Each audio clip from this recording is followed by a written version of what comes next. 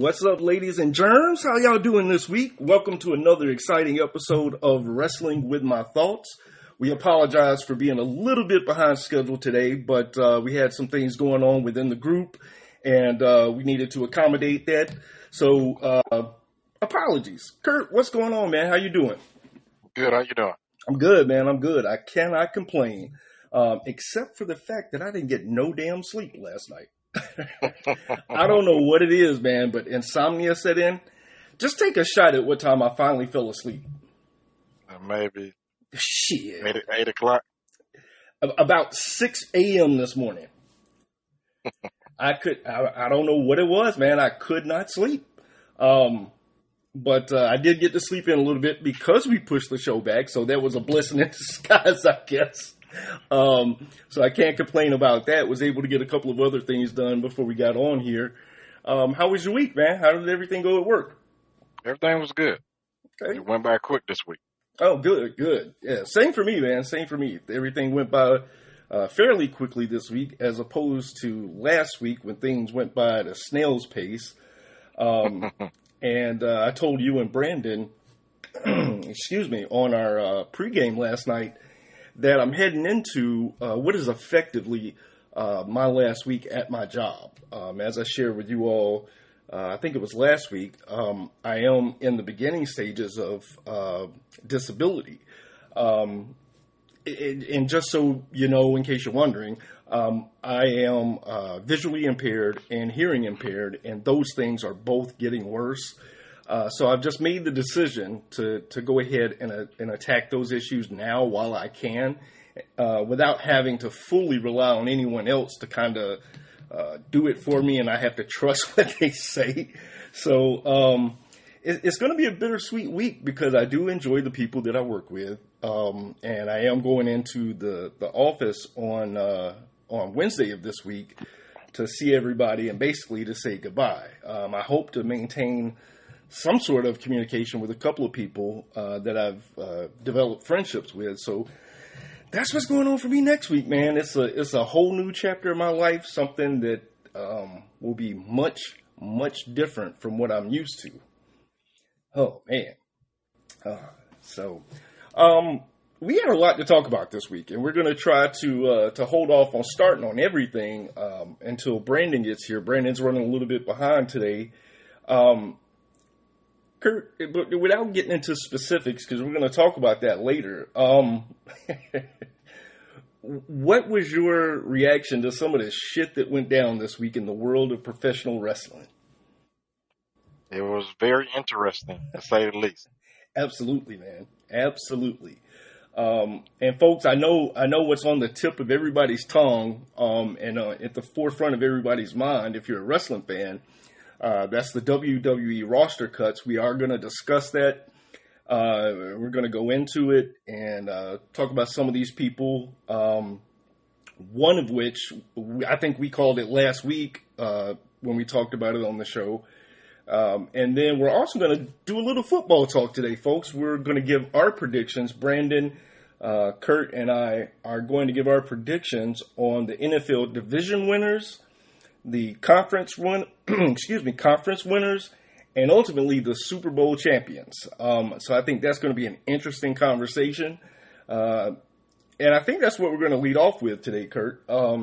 Once Brandon joins us, we're going to start talking about the NFL predictions. But as we're waiting, what about the injuries that happened this week? Nick Chubb and I can't remember the other dude's name. He tore his Achilles. Trayvon Diggs. Yes. The Dallas Cowboys. Thank you. Man, I as we were talking last night on the pregame, I actually thought that it was the other knee that Nick Chubb had injured, but Brandon let me know that it was in fact the same knee. So it's going to be interesting to see what he can do as far as coming back and rehabbing and all that stuff. I hope that he is able to come back. That is, and and then you got Aaron Rodgers. Of course, he went down first game of the season. So a lot of teams are looking at some really difficult injuries to overcome at the beginning of this season. So that should be interesting. And then in football news, but at the college level, we're hearing that Warren Sapp has a desire to join Deion's staff next season. That should be really interesting. You got two of the all-time greats on the coaching staff teaching and molding young men. And Kurt, I saw a TikTok video earlier this morning when I couldn't sleep, but the guy was talking about that what's happening at Colorado goes well beyond football, and he's talking about the culture shift and how people are excited, but more importantly, how Deion is talking to these young men and molding these young men and challenging them. We've seen other coaches do the same thing before in terms of, coaching young men, molding them and all of that stuff. But just based on what I've seen with his coaching prior to coming to Colorado and then since coming to Colorado is he's just something different, man. Would you not agree? Would you not agree with that? Absolutely. He is different. And that's what we talked about a while back there. He's molding these young men to be men once they leave, school and the football field. Because all of them not going to play in the NFL, but they'll be able to carry themselves accordingly like men and, hopefully have a productive life after football. Absolutely. Absolutely. And, at the end of the day, that's actually what college is supposed to be for people. It's supposed to be an institution of higher learning, of course, but it should prepare you for that next step in life. And that's what I think that Deion is getting, or Deion is given, rather, that say a Nick Saban isn't. I don't know Nick Saban personally, or I don't know his inner workings of the University of Alabama program, but he seems to be like Belichick, all football all the time. Whereas I'm not gonna say he does it. I just think Deion is more boastful and vocal than Nick Saban. So I'm not gonna say he's not doing it. He might be doing it behind the scenes, and we don't know. Fair point. I just think Deion is just more vocal about it, and he's putting it out there for the world to see. And I think Nick Saban is just like laid back and keep everything close to the vest. Well, he might be doing the thing behind the scenes because I've never heard any former player say anything bad about Nick Saban. They've always been good comments, and he's like a father figure, and he talked to him and cared about him. So I think might just be different style. Okay, fair points. All fair points. Brandon's joined us, ladies and gentlemen. Brandon, what's going on, man? How you doing? Hey, what's up, y'all? I'm glad I had everything set up before I left. I'm literally getting home. Like, it took me forever to get home from where I was. So, Ain't that I always went to how it works, man? When you need to get home quick, traffic is a bitch. Man, so I went to a breakfast this morning and that had a great time. Great time, good conversation and all that. And so I checked to see what time it was. I said, okay, it's just a little bit after 10 o'clock. I got time.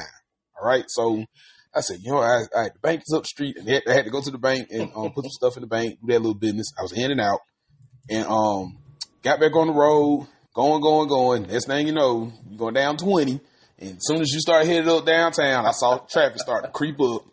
I looked at the sign, accident. I was like, oh, shit. And what really the clue was the little hero little truck was right behind me because he just popped up out of nowhere. So I got on out the way, and that's when traffic started slowing down. So it wasn't a bad backup, but, it was enough. And then, next thing you know, I looked down at the gauge. A friend of mine let me borrow their car for the weekend while she's out of town. And I looked at the thing, and the thing said I'm running out of gas. And I'm like, how? I just put gas in here yesterday. And so I had to stop and go get gas and do all that. And then shoot on over here. And I literally just got here about 5 minutes ago. Yeah. Now, you say you just put gas in the car. You think it's just a case of you ran more out than you think you did, or you think somebody's siphoning gas over there? I don't know. But I've been saying for a while because I'm like, I think you might want to see why you're running out of gas so fast because that's not supposed to happen. You're supposed to at least, even if you put a quarter of a tank in there, Well, it depends on how much you're driving to. So Yeah. I'm like, you ain't supposed to run out of gas that damn fast. But So anyway, I'm here. What I miss? Yes, you are indeed. Kurt and I were just talking, killing some time before you jumped on. How was your week, man? How was your week at work and everything? You know what? It wasn't horrible. I took a couple of mental health days this week, so that helped me out a lot. And got back to work. And y'all know the story I told y'all yesterday. I'm not going to say it on this podcast, but that was probably the worst thing that happened all week. Other than that, man, it's been pretty okay. Good. It's just the same old. Basically, man, it's the same old.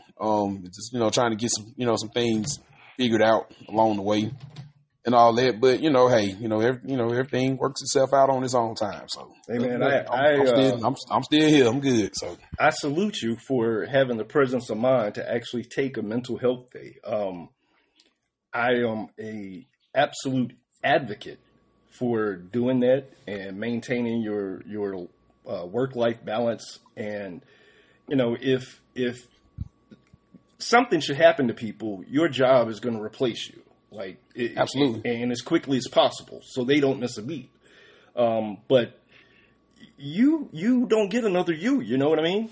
So you gotta take care of what you got. And so salute to you for having the presence of mind to do that, man. And hope you're feeling better and ready to bounce back on Monday. Because to throw into that, I was having headaches, starting to have headaches too, like stress headaches. And one day I had a migraine.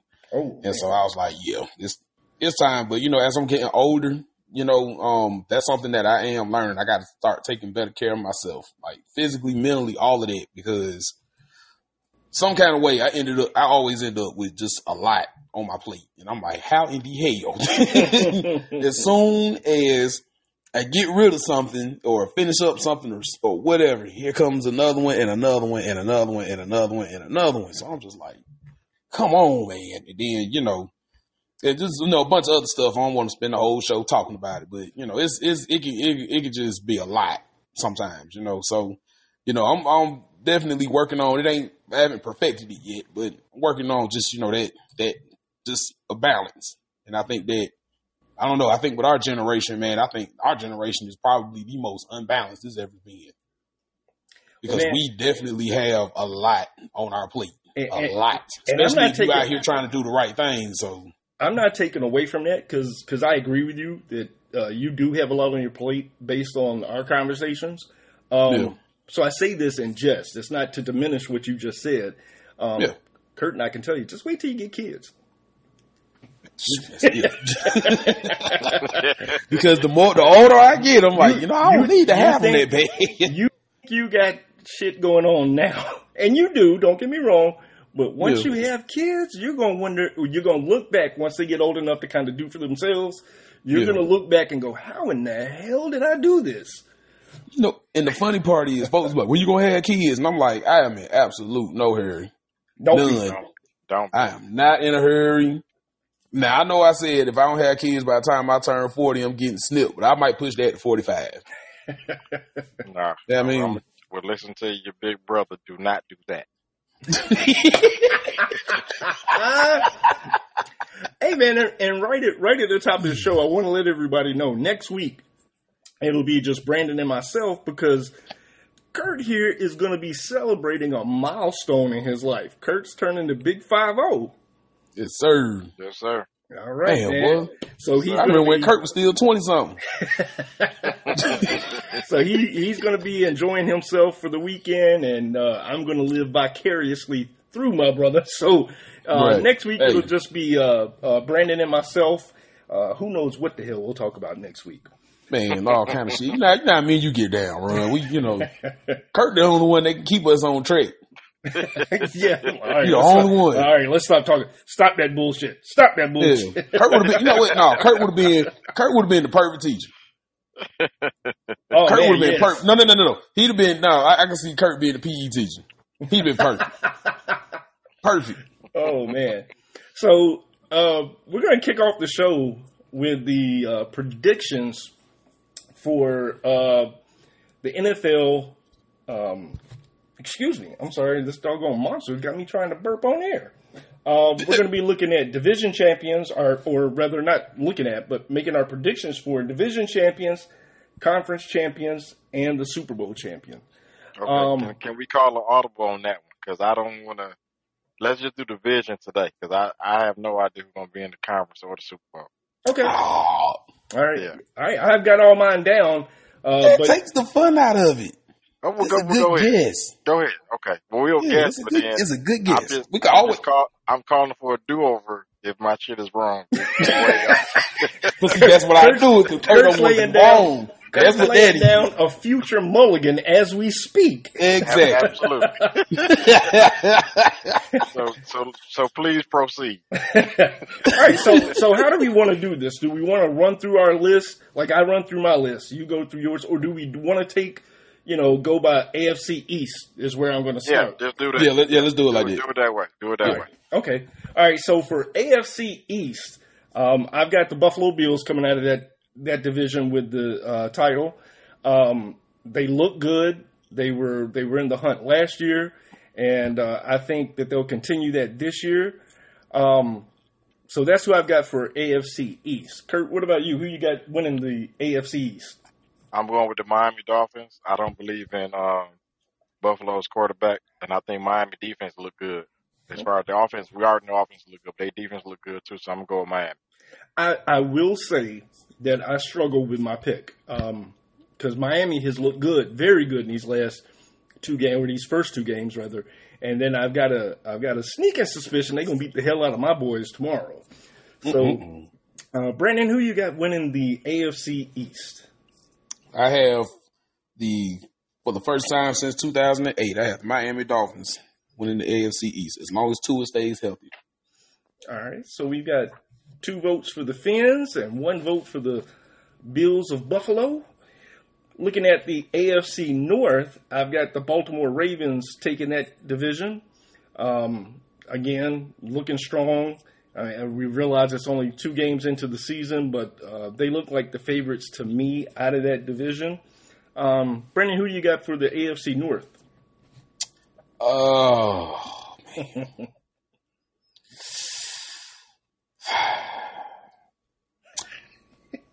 I'm going to go with the Pittsburgh Steelers. Okay. I don't believe in Baltimore. I mean, Baltimore has a good team, but I don't believe in them just yet. Okay. All right. I think that the Pittsburgh, especially the way they bounced back last week after who's that beat their ass? San Francisco? Yep. Yeah, because after how they bounced back last week and that defense just ran, they steamrolled over Cleveland last week. That was bad. So I think they bounced back, and I think that they're gonna win the division this year. They don't stay. Pittsburgh usually have an off year, but they don't never stay down long. Okay. They have a good team. They have a really good team. And the Pickens connection right there. Watch out. That's gonna be once they stay together. That's gonna be that's gonna be an all timer right there. Watch out because they make magic together. Them two. All right, Kurt, who you got coming out of the AFC North? I think I'm going to piggyback on what Brandon said. I'm going to go with Pittsburgh because I just don't believe in Lamar Jackson. Okay. I see how it's going to be. Y'all just going to gang up on me today. Okay. Now, Brandon, you know how you just kind of with the AFC North? Yeah. That's how I felt about the AFC South. I was just like, but I ended up going with the Tennessee Titans. Just and honestly, it's just a wild card pick, but that's who I picked coming out of the AFC South. Kurt, who do you got coming out of the AFC South as champs? I'm gonna say the Jacksonville Jaguars. Okay, I think they're gonna pull it out this year. Okay, with the wrestling connection, folks, owned by the Khan family. Brandon, who do you got coming out of the AFC South? Sorry, Ron, taking Jacksonville. Hey, I'm not mad at it because I looked at it and honestly started to go with them, but I just let's go left when my gut says go right on this one. I think Jacksonville in that entire division, I think Jacksonville is the best team. Watch out for the Indianapolis Colts. They just got to tell that quarterback he better learn how to slide, stop taking all them damn hits. His career gonna be short. Whew. All right, the AFC West. My heart says one thing, but reality and logic says Kansas City Chiefs maintain a lock on that division. I just don't see anything changing. I don't think, although I think the Raiders are also 2-0, but they're 1-1. Say what? They're 1-1. Okay, for some reason I thought they were 2-0. But anyway, there's nobody in that division 2-0. Okay. Well, damn. Anyway, I still just, the other three teams are just fighting not to be in last place, in my opinion. Although I think God damn it. The Chargers. Hello. The Chargers are better than, in my opinion, the Raiders and, unfortunately, the Broncos. I still see Kansas City maintaining a lock on the AFC West. What do you say, Brandon? I think that, to be honest with you, to piggyback off what you just said, I think the Chargers probably have the best team in the whole AFC West. However, coaching is what's killing them. I'm taking Kansas City because I don't see, even though I think Kansas City is going to have an off year this year because Eric Bieniemy is no longer the offensive coordinator, and you can tell because they're not playing on offense, they're not playing the same. Yeah. But I don't see nobody else in the division that's going to challenge them for the division crown, even if Kansas City having an off year.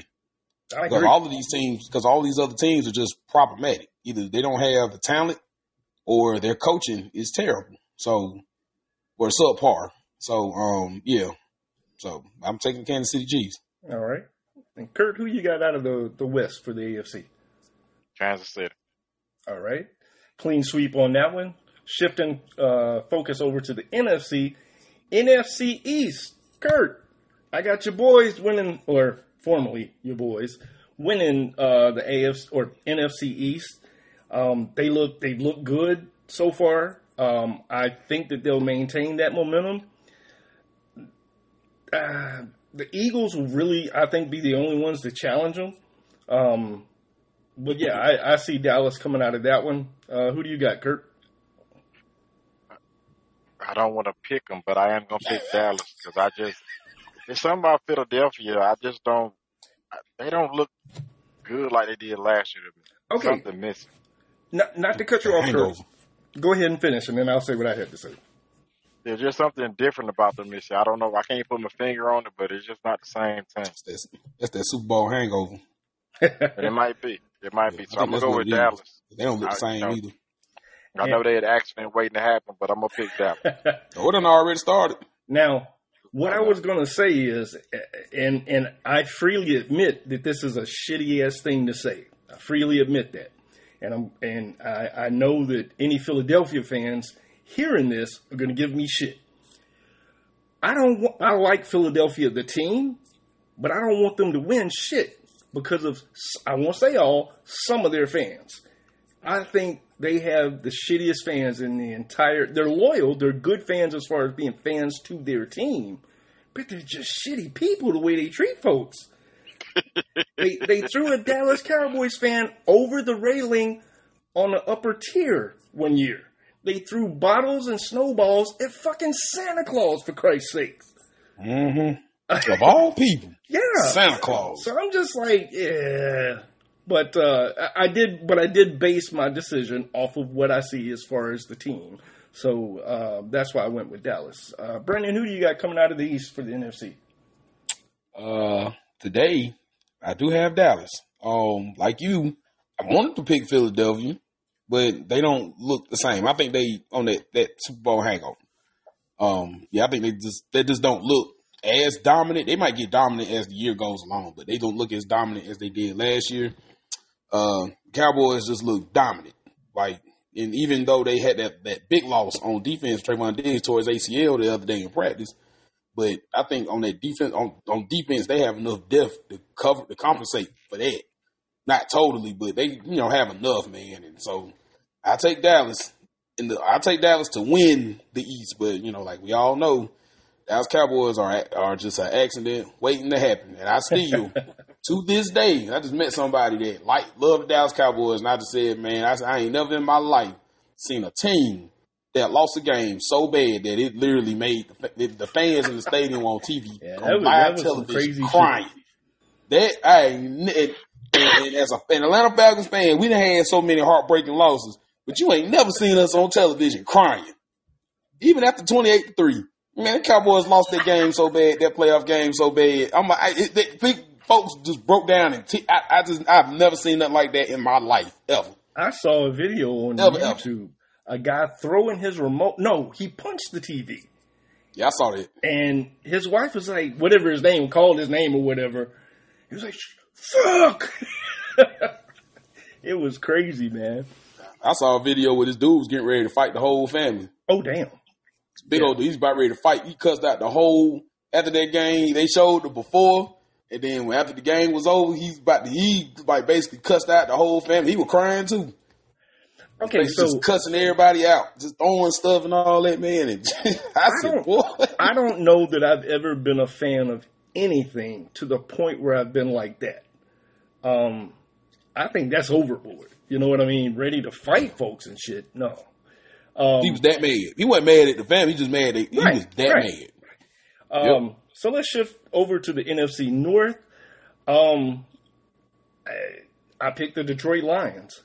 Coming out of the North, I'll go ahead and admit that I have not paid attention to the NFC North. I don't really have any comment on their performance last year because, as I said at the beginning of our NFL coverage when we did the NFL show, I've just kind of paid attention to football in passing over the last few seasons. But getting back into it now, since we're talking a little bit more football, but I'm going with the Lions out of the NFC North. Brandon, who do you have coming out of the NFC North? I'm taking the Green Bay Packers. In the words of Boomer on ESPN, it's the NFC Norris division. And that was when, I think that year, every team was below 500. That was crazy. But, yeah, I'm taking the Green Bay Packers. I think overall they have the best team. And I think that they're not going to win everything or dominate everybody every single week. But I think they're going to string together a good enough run to where, they'll lead the division and go on into the playoffs. I had the Detroit Lions a close second, but it's a scrappy team, but I don't know if they really know how to really finish games or whatever. But that team, the way that team play, they're gonna give everybody hell every single week. So I don't know. You could be right, Ron. It might be the Detroit Lions win, and if they win the division, I'd be so happy for them. It's about damn time. So I don't think they won the division since Barry Sanders was there. Yep. So yeah. And that's been what? Almost 30 years ago? Almost 30 years. Yeah. Shit. The last time they won a playoff game was in 1992. Whew, Eric Kramer was the quarterback. Damn it, man. There's a name I hadn't heard in a while. That was the last time they won a playoff game. Whew. Kurt, who you got coming out of the NFC North? I'm going to go to Detroit Lions. I have more faith, and that's very little, but I have more faith in Jared Goff than I do Jordan Love. I think Jared Goff done played in more big-time games than Jordan Love has, so I'm going to just give by just a small margin. Yeah. I'm going to go to Detroit Lions. It's literally a coin flip between Green Bay and Detroit. Yeah. Literally. It's a coin flip. The other two, the Vikings and the Bears. Man, I remember when that division used to beat the hell out of each other. That was a powerful division at one time. Didn't they used to call that the black and blue division? The Bears might not win the football game this year. Yeah, man, that's sad. That's sad. Oh, man. And now we come to the division that I've been waiting on. The NFC South. And the only reason I say that is because Kurt has denounced the Cowboys, so I couldn't look forward to the NFC East, but I picked the Cowboys anyway. The NFC South. Brandon is a diehard, dedicated Falcons fan. So I'm going to let you kick off this one, Brandon. Who do you got winning the AFC or the NFC South? I have the Atlanta Falcons winning the NFC South. Okay. All right. The reason why, not because I am a super fan, but the reason why is because that is the only, well, I won't say the only team, but that team is not the most talented team in the NFL by no means, but that team right there, they play for 4 quarters. And I remember when they were building that Hawks team with Trae Young, and we was getting our ass kicked every week, every night. But I was like, that team, they get out there and they compete and they play hard. I can respect it. Yeah. So I feel like the Falcons over the offseason, they put in the work. They put up the money to put together a good mix of vets and then, young players. And they just they have some dogs on that team. And I think the new number 7, Bijan Robinson, as long as he stay healthy, man, superstar. Because he can literally catch anything. He can run any route. He's damn near at this point. He's not unstoppable. He's getting because he's just still learning or whatever. But man, as long as he stay healthy and stay on the field, he's causing people problems, big problems. I expect for us to have to be in the top 5 in rushing again this year. I don't expect for us to do much in the passing game because the running game is just so damn good. So yeah, I have the Atlanta Falcons winning the division, and I have. Really, right now, as it stands, the Falcons, the Saints, and the Bucks are all 2-0. So right now, we're the best division in football. And Carolina is and like NFC East they got 3 teams that's 2-0 as well. So oh yeah, they sure do. So it's the and the NFC East got the Giants got to win, and Carolina's got 0. So the NFC East got the best record. Oh well, I stand corrected, sir. But as I was about to say. Carolina ain't got the ass whooped that bad. They're a game or two away from they probably should have a win already, but I digress. So we're the second best team in the NFC or in the NFL, but nobody really gave the South a chance this year. So I think that's something. So and they damn sure didn't give a Falcon. They didn't get a Falcon. Nobody was giving. There were people that were saying the Falcons were only going to win 2 games. So I'm like, well. We're only going to win 2 games. We done met our quota already. So, at least they met expectation, right? Right. We met expectation. You know what I'm saying? We're going to win 2-3 games this year, and that's it. I'm like, we are not that bad, but okay. No. Go ahead. They want to go crown the New Orleans Saints. Go ahead. Why I don't know, but go ahead. No. I picked the New Orleans Saints to win the NFC South. For all the reasons you said, the Falcons are going to win. And that's not a shot at the Falcons. I'm being very clear about that. Yeah. I just think that the Saints have more experience. And as you said, the Saints and the Falcons are the 2 best teams in that division right now. And I think the Saints have just a little bit of an edge with the Falcons because the Falcons are putting everybody together. They're still a young team and doing well, but they just don't have, I think, quite as much experience on that team as the Saints do. So I see the Saints coming out of the South. But I will agree with you. And you probably thought I was going to give you a little shit. But I do agree that the Falcons thus far have looked, I think, better than anybody expected. Now, that's not to say they're world beaters, but it's just like you said, they're in every game. They're playing hard. They're giving it their all. Nobody's laying down. Nobody's quitting on the team. So right. I look for them to just get better as time goes on. Because with those last week game, those first 3 quarters, man, I was like, well, we finna lose. And then that 4th quarter, and they just woke up. And I'm like, now that never happens. Because usually in the 4th quarter, they lay down. That's been the traditional thing for the Falcons teams to do here in Atlanta. Yes. Yeah. We could be up on somebody 50-0. You turn the game off. It's end of the 3rd quarter. They up 50-0. Next thing you know, you turn the game. Made you another beer run or something, and come back, and the other team is the score 50-42 in the 4th quarter. You know what I'm saying? That's us. That's what we do. It's just like in the 4th quarter, we just stop playing. But these boys, they play for 4 quarters. They play 60 minutes of football, and that's what I like about them. I think that's what's going to take them over the edge.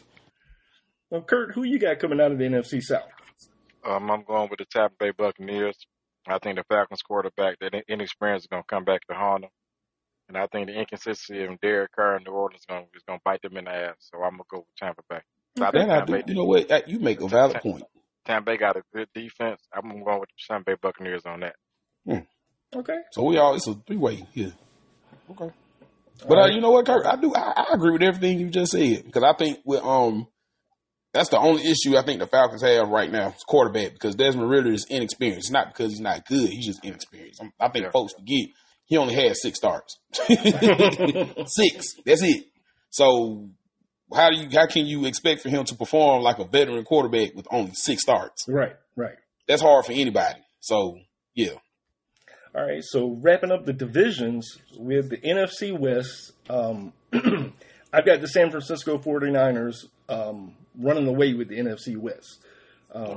That team, at least the 2 games that they've played so far, have looked very good. I've seen better 49er teams, obviously, but I think this team looks very good, and I just see them running away with the NFC West. Kurt, who do you have coming out of the West? 49ers by a landslide. Okay. What about you, Brandon? It's San Francisco all day long. All right. We all agree on that. So now let's move on to the conference championships. For the AFC champs, I'm picking Kansas City Chiefs until somebody else proves me wrong.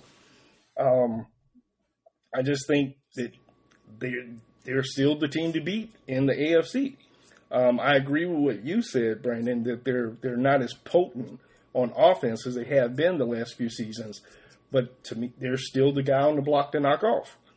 So I'm picking them to win the AFC. Who do you have, Brandon? I'm going to, man, I don't want to pick Kansas City. I picked Buffalo. Was it year? I can't remember if it was last year or year before last where I picked Buffalo. It was year before last. No, it was last year and I picked Buffalo. And then that shit with DeMar Hamlin and all that went down. And they just went the same after that. And Von Miller went down. I don't think that Kansas City, I don't want to say this is the end of their run, but I don't think they're going back to the Super Bowl this year. Okay. So I'm just gonna go and take my little risk, and I'm gonna say that the Miami Dolphins are gonna come out of the AFC. Nice. Okay. That I don't even. It's gonna be somebody. It's gonna be somebody in that. It's gonna be somebody in the East. Okay. All right. Kurt, who do you got taking the AFC crown? I also picked the Miami Dolphins. I don't think Kansas City defense is good enough, and I think Miami offense is too explosive. And by the time we get to the end of the year, I think Miami will be in the Super Bowl. Okay. And if Tua can stay healthy. Stay healthy. Right.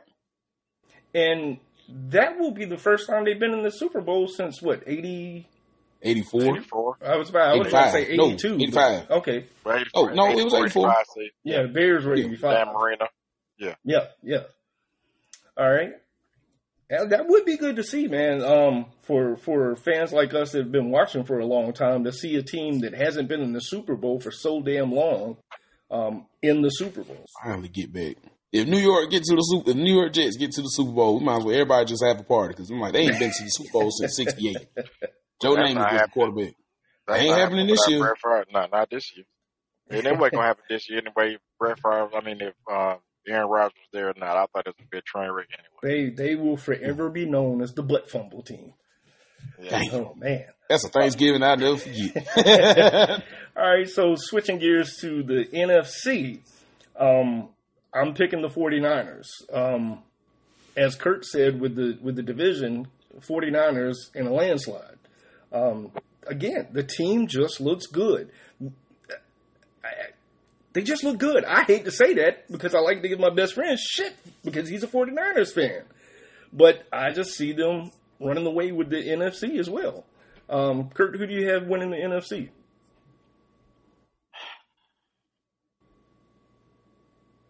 I don't want to pick their ass. Oh, God. I know. You know what? That's my NFC again, Kurt. I don't think the folks heard you. That's my NFC championship game. Yeah, because I got Dallas and San Francisco in the championship. I'm going to go with the Cowboys. I'm going to go Cowboys Miami in the Super Bowl. Okay. They're going to get to the Super Bowl and blow it. Okay. Brandon, what about you? Who you got winning the NFC? I'm taking the 49ers, and I have do have the 49ers and the Cowboys in the championship game for all the marbles because the 49ers done beat the Cowboys last 2 years in a row. So I see why Kurt made that pick because now I'm like, this strike three. Cowboys got to get their get back. Got to. So, but now I'm taking the 49ers to go to the Super Bowl. And I think I meant to say who my championship game was going to be in the East.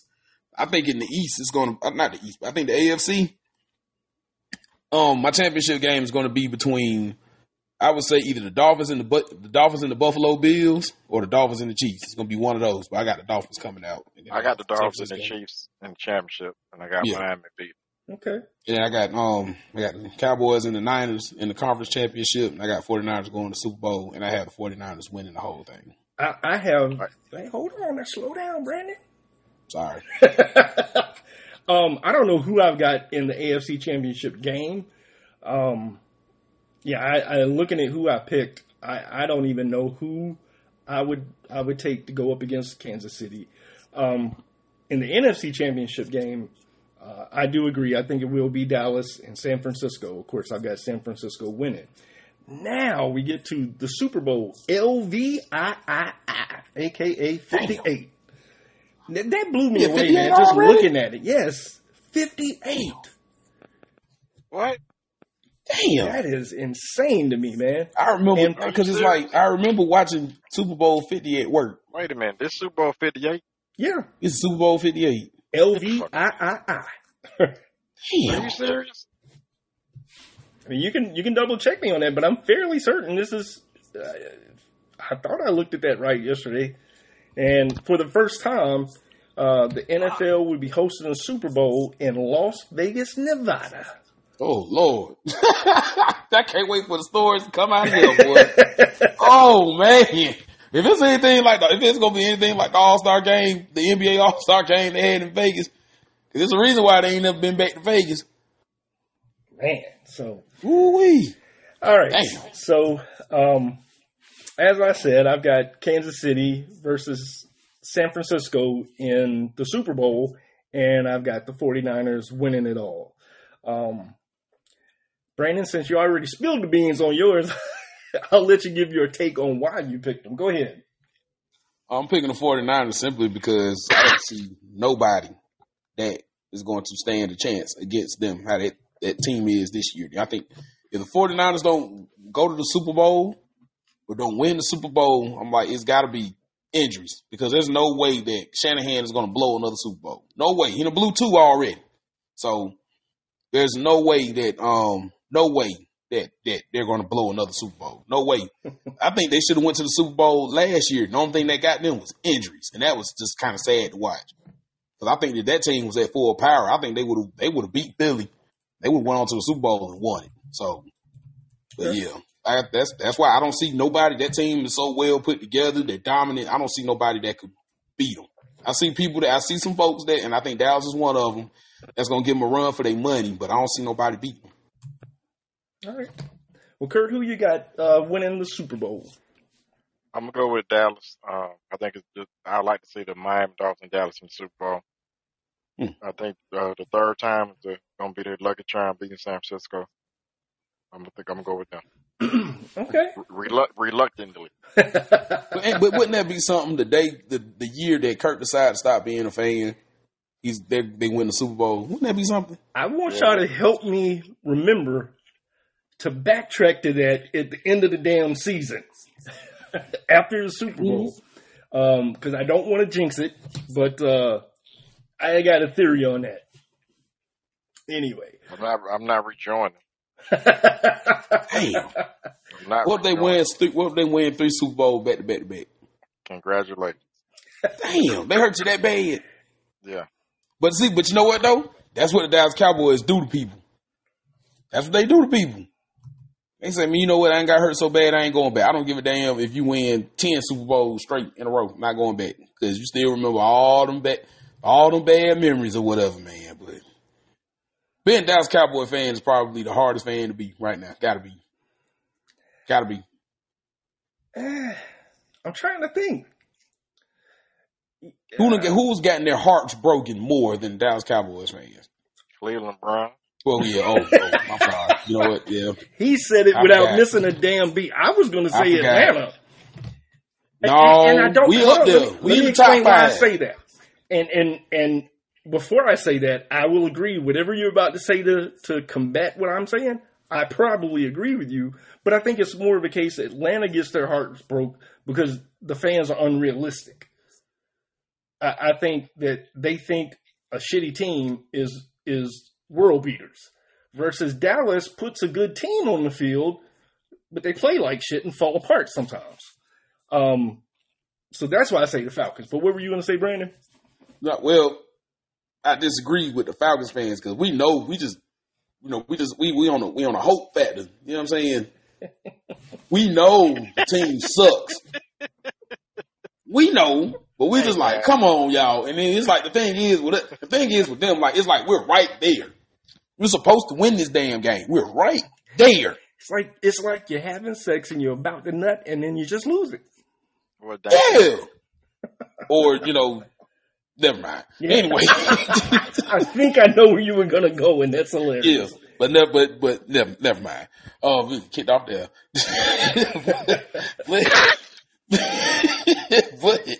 but no, like the Cowboys fans, like you said, they have had some good teams, but they just find a way.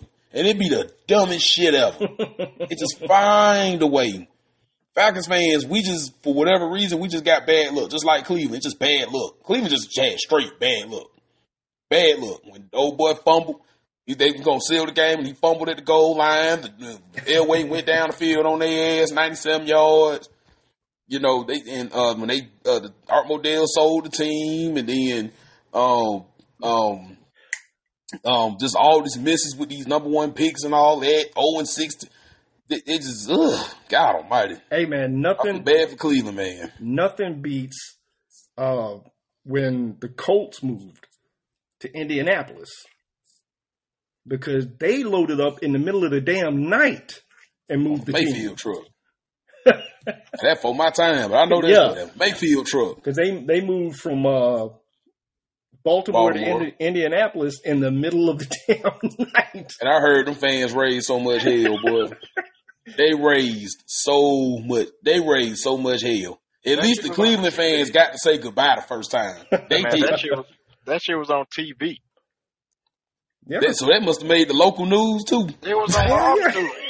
Them big ass trucks pulled up at midnight. Load up, boys. Let's get the hell out of here. Oh, they recorded all of it. They were like, look, it was breaking news. That shit was on TV. That must have been everywhere. National news. It was. Damn. At the time, I was too young to really understand the type of shit that was going on. But as I got older, reading about it, watching news clips of it, it's like, oh, damn, y'all didn't even, fuck these fans. We out of here. Damn. Them fans raised so much hell, man. Oh, man. God almighty. All right, so now, fellas, would you believe we are 48 minutes into this show? Wow. I believe it. All right, so Talking sports to do that. So where do we go from here? Do y'all want to do the review of Grand Slam? You want to talk about the releases, Jade Cargill? Let's do the releases and then Cargill, then the Grand Slam. All Grand right. Slam, yeah. All right. As you all know, WWE did a massive roster cut this week. And I didn't realize this, though, y'all. This is the first time since November of 2021 that they've done this many cuts at one time. Since then, it's been one or two here or there. But they released, I got it written down here, they released 24 people this week. And I'll go through them. Some of these people I've never heard of, and that's no disrespect to them. They were just buried on the NXT roster. But at the top of the damn heap is dumbass Matt Riddle. Now, I don't think Matt Riddle came as a financial decision. I think Matt Riddle got let go because of that dumbass shit he pulled in New York. And for good reason, they cut his ass. So they let go of Matt Riddle. I said last night in the pregame that I was shocked by this one. You guys weren't so shocked, but they let go of Dolph Ziggler. The reason I said I was shocked about Dolph is I think that Dolph could have been helpful if you're not going to put him in the ring. He could be helpful helping guys put matches together. He's a very well seasoned veteran. He's a utility guy in that they can plug him in anywhere, and he works. He's a good worker. He cuts a decent promo. Always willing to do what the company asks him to do. So I personally was shocked by them releasing Dolph Ziggler.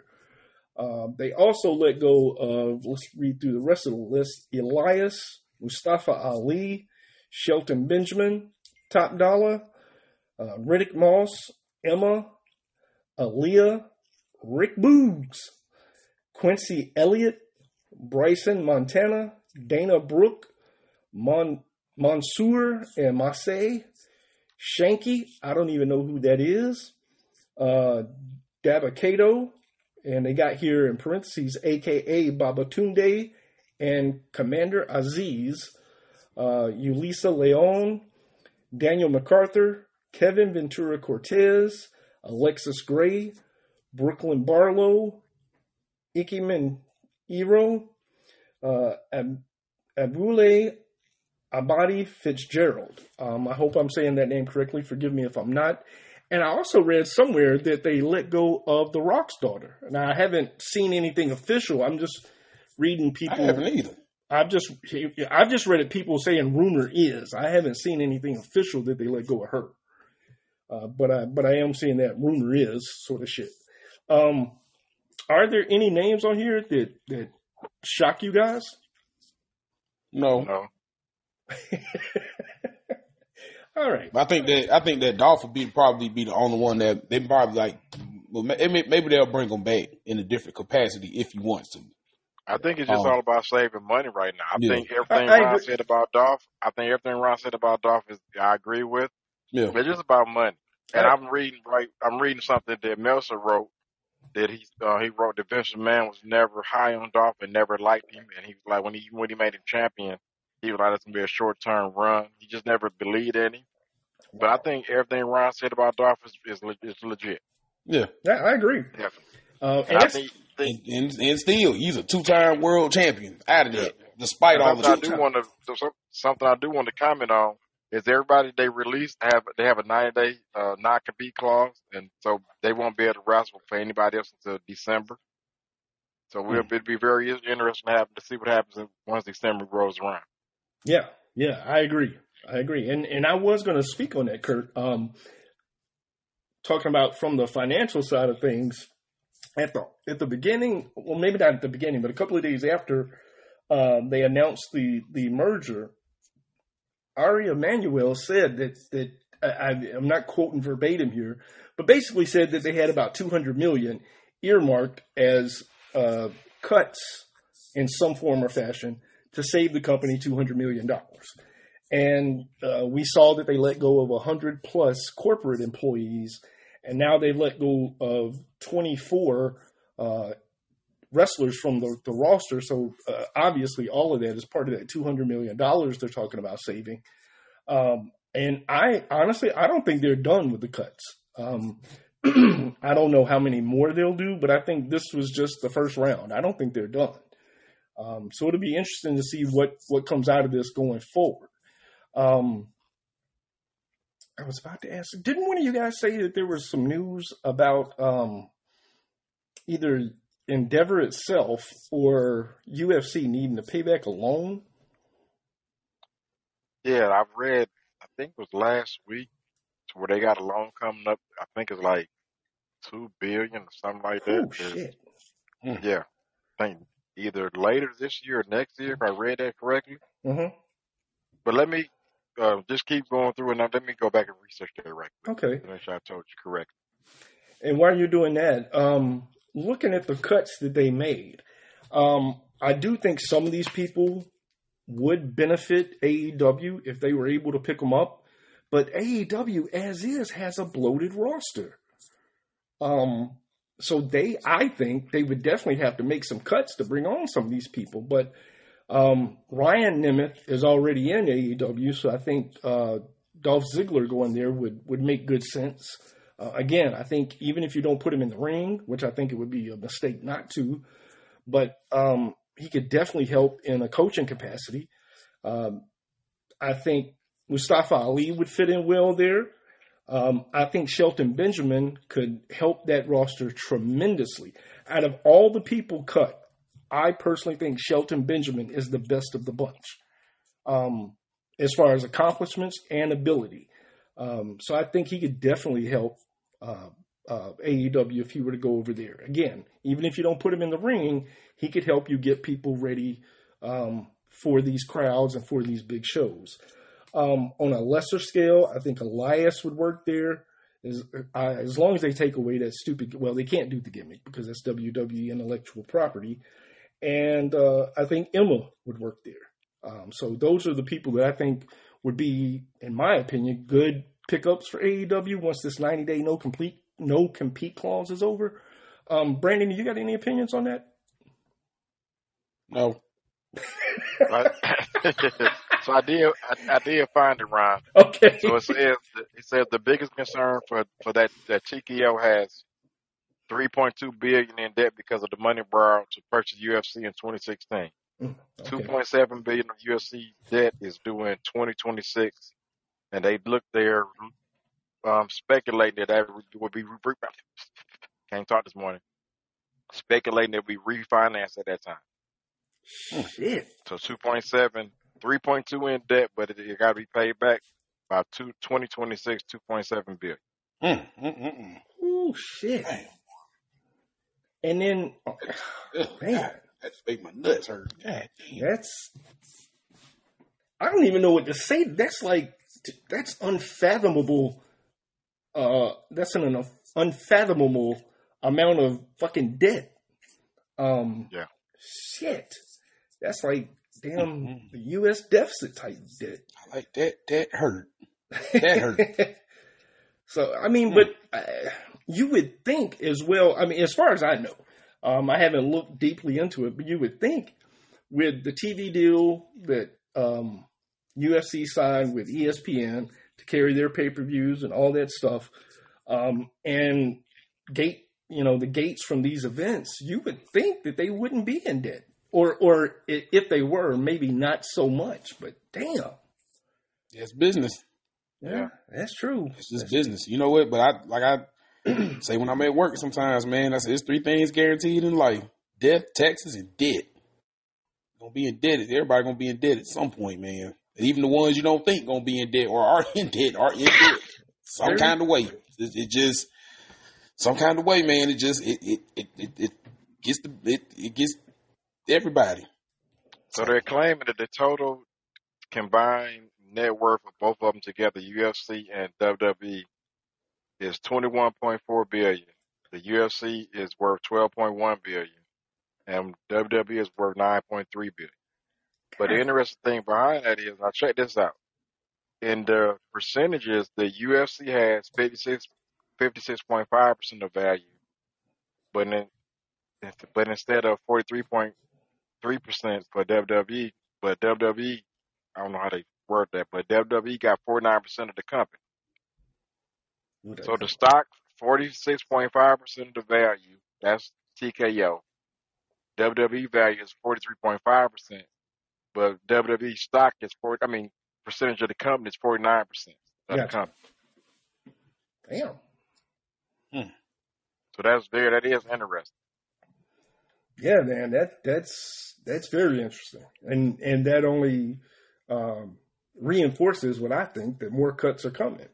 You got no choice. You gotta save money somewhere. Yeah, I think more cuts are coming, and I would not be surprised before Vince McMahon dies that he get the majority of this company before it's all said and done. I would not be surprised about that, because having 49% of the company, that's not too far off. So I see him trying to work some kind of magic to get that majority ownership back. We'll see, man. But I told somebody earlier this week in regards to the cuts and some other things that they've done since the merger, that WWE is dealing with a whole different beast now. They're used to dealing with Vince McMahon. From a corporate standpoint, they're dealing with a whole different beast now. Endeavor it's actually William Morris Endeavor.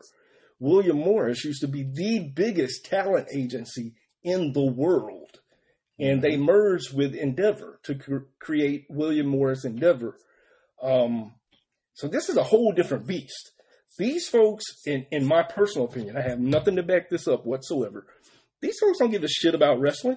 They give a shit about the money wrestling can make. Mm-hmm. I totally agree with that. And so if that means, and I'm just throwing out a hypothetical here. So if that means if hey man, we need to cut some serious money, fire Roman Reigns. They're going to fire Roman Reigns. Mm-mm. And now I realistically don't think that would happen because he's a goddamn breadwinner. But you get what I'm saying. That's what I was just about to say. No, but you get what I'm saying. Money, like they don't give don't cut your money maker. Right. There may be other lesser known wrestlers. Let's take Chad Gable for example. Take him for example. He's a great wrestler. He does well. He does everything we like as a wrestler. If it comes to saving money, cut Gable. Send him home. We don't need him. That's what I mean in terms of they're not wrestling people. Vince at least was a wrestling person. Now, he looked at wrestling completely different than most people, than most promoters even. But he was still a wrestling person. They're dealing with a whole different fucking beast now. It's going to be interesting to see how this plays out. Yeah. I can't say that. Yeah, absolutely. Now, Kurt, did you hear what I was saying about potential pickups for AEW? I did, but I don't disagree with anything you said, but the downside of that is Tony wouldn't know how to use any of them. And it'd just be a waste of time and money. It'd be good for the talent to get paid, but it'd be bad for wrestling fans to look at misuse of talent like we continue to see now. So it's good for the wrestler, bad for the wrestling fan. And I don't disagree with anything you just said. I guess in my mind, I'm hoping that Tony will, or I would hope. I'm not saying I'm hoping. I would hope that Tony would see the value in somebody like Dolph Ziggler and Shelton Benjamin, especially those two individuals, to help him. Versus, all right, we'll get you here. All right, Shelton, we're going to put you in a death match with Jon Moxley with, no rules. Falls count anywhere. Everybody's going to bleed. That's not Shelton Benjamin. No. So I'm with you. I agree with everything you said. I think Tony would fuck it up somehow, unfortunately. But I think there's tremendous value, especially in those two gentlemen, that goes well beyond just what they can do in the ring, in my opinion. Okay. And I'm gonna just on the side note that has nothing to do with wrestling. Mm-hmm. I'm looking at this Cracker Barrel commercial, and I don't even like anything sweet, but they show some pancakes, and I want some damn pancakes right now. and I don't even eat pancakes. Okay, you want some pancakes right now. I don't like pancakes, but because you said pancakes, now I want some damn waffles. All I can hear in my head is Barack. I forgot who it was. He asked on the interview, and he was like, "Do you like pancakes?" I want to say it with Kevin Kelly. He's in Kevin Kelly, a coach. Hell yeah. Oh, shit. All right. Well. Oh, Lord. So we know WWE made some roster cuts, but they also, they dropped 24 and they signed one, or at least one that we know of. I also know that they're having tryouts at the Performance Center. That's what I think is crazy. You cut 24 people, but you're holding tryouts at the same time you're cutting these people. That is more common in business than you think. Absolutely. Because people that have tenure, usually you got to pay them more. That's right. You cut all the higher tenure people. You cut all the higher tenure people, and you bring lesser, younger talent, bring them in that costs less money. You both are absolutely right.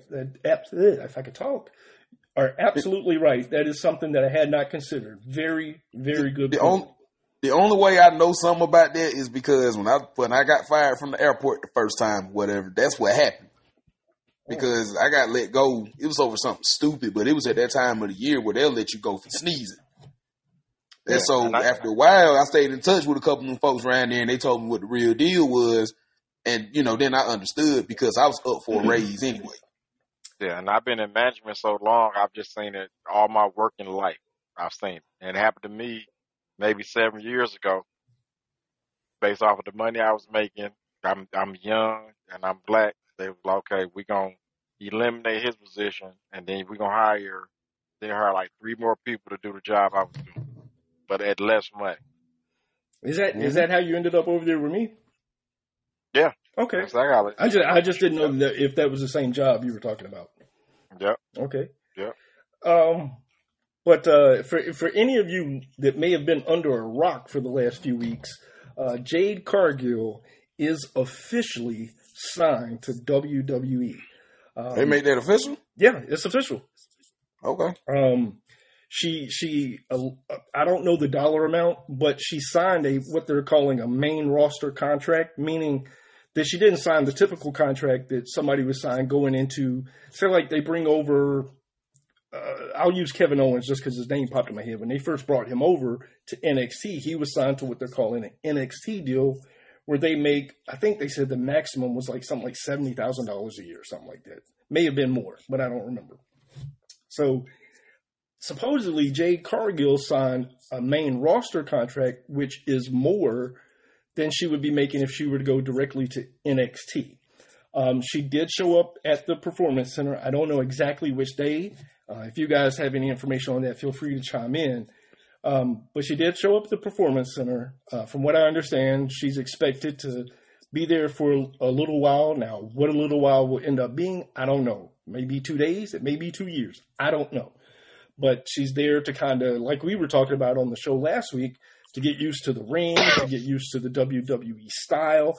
And as much as I think Jade Cargill's look and her persona and everything about her translates well to WWE, I do think she needs some, for the lack of a better way to say this, some sharpening, so to speak.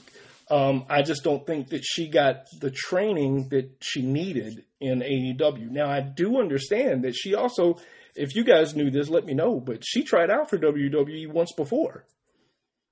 And I think that's how she ended up at the Nightmare Factory. But she is officially with WWE. I think Meltzer reported that they're working on some creative for her, how she should debut and whatnot. I didn't know this. I knew her reign as champion was very long. I didn't realize she held that belt for 508 days. I did not realize that. What's that? What, a year and a half? Yeah. So it'll be interesting to see. Now, I did read one fan comment on something I was reading with this new faction that Bobby Lashley has, have her debut with that faction. I think that would be a mistake to debut her as part of a faction right off the bat. I think she ought to stand alone. And I think that there are some already built-in feuds that could draw a ton of money. Off the top of my head, Charlotte Flair and the champion Rhea Ripley. I wouldn't mind seeing either one of those matches. What do you guys think? Kurt, what's your opinion about Jade coming into WWE? Now, before you answer, I realized last week that I said I initially started out saying she ought to spend some time in NXT. Once I listened to you guys and then read some other things, I am suitably chastened and agree with you all that she should debut on the main roster. So I recant what I said last week and officially agree with you guys. So, Kurt, what's your opinion about her coming in and what do you see in store for her? I think it'll be some new blood. This is good. And I think the women in WWE, all of them can work. So I think it'll be interesting to see who they put her up against first. That's going to be the interesting thing. But I think it'll be good. Yeah, I agree. I think it might be interesting to see her, run through a few people, build her up as like this, almost not necessarily on the same level, but almost like this Goldberg-esque type monster. And that's when you can see her getting in the ring with somebody like a Charlotte or even Rhea Ripley. That's what I would do. Brandon, what do you think about her coming into WWE? I think it's great. I think that that WWE women's division, there is a spot for her, definitely. I'm with y'all. I think that she got to go through and squash a few folks first before she get to a Charlotte or Rhea Ripley. I think Charlotte might be the first test, and then we've been looking for an equalizer for Rhea Ripley for a while, and I'm like, she would be like the perfect equalizer. but you just got to build it up correctly. I could also see her, if they put her with a faction, it should be because, that faction is going up against the Judgment Day, and they need an equalizer for Rhea Ripley. Yes. I think that role will be perfect. So the one thing I don't want to see, she's not a baby face. She has to be a heel. She got absolutely. She got to be a heel. Agree with that. She got to be a heel. She has to be a heel. So that what y'all just said would make her a baby face, and she is not a baby face. She has to be a heel. Cut the shit, Tony. Damn. Yeah, man. I think there's just a lot of buzz around her coming in. And so the thing, I do agree with you. I agree and disagree with what you said about her debut in the faction.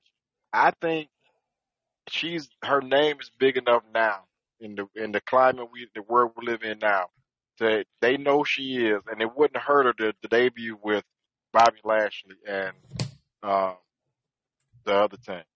Okay. Lashley and the Street Profits. The Street Profits, yeah. I don't think it will hurt her at all. I actually think it will help them. Yeah. Okay. That's just my opinion on that. That would be cool, especially if they're a heel. Especially if they're a heel. But see, this the thing though.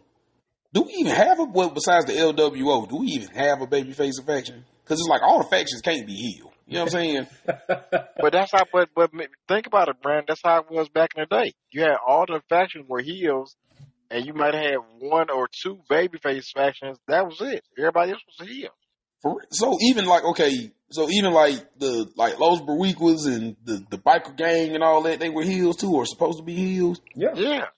Oh damn. Even DX was a heel faction. The fans made them baby faces, but they were a heel faction. Yeah. Wow. Well, yeah. I ain't never thought about it like that. Yeah. I haven't thought about Los Barriquas in a long time. Yeah, man, I used to like them. I ain't even gonna lie to you. I used to like them. Savio and Perez and all them. Yes, that dude with all the hair on his damn back look like a. I ain't gonna say that, but yeah, he had all that damn hair, and I'm just like, boy, I feel sorry for everybody that got to wrestle him. God damn. And to piggyback off of that with faction talks, I saw a picture of the Nation of Domination at some fan fest in, I want to say West Virginia. I know what you're talking about. And it was good to see all those guys together again, man. I would love to see. I would love for The Rock to be able to be a part of one of those reunions as well, man. Because if you go back and look at it, I don't think enough of us appreciated it at the time, just what that faction did. Yeah. All of them. Ron Simmons was like the only star at that point, but all of those guys ended up becoming stars. And WWE, all of them might not have been world champion, but they are all Hall of Famers right now. Every last one of them. Yeah. I think D-Lo will probably be the last one to get in. I think he should be in the Hall of Fame as well. So, but really, they need to put the whole damn faction in the Hall of Fame. That's one of the most underrated. That's one of the most underrated factions, and I don't think that they get the love that they should get because they were very underrated, and all of those guys end up having really good careers. So, yeah, agreed. And The Rock wouldn't be The Rock without that faction. Absolutely, I think that's where he got the opportunity for his personality to really come out and turn it up to 10. Yep.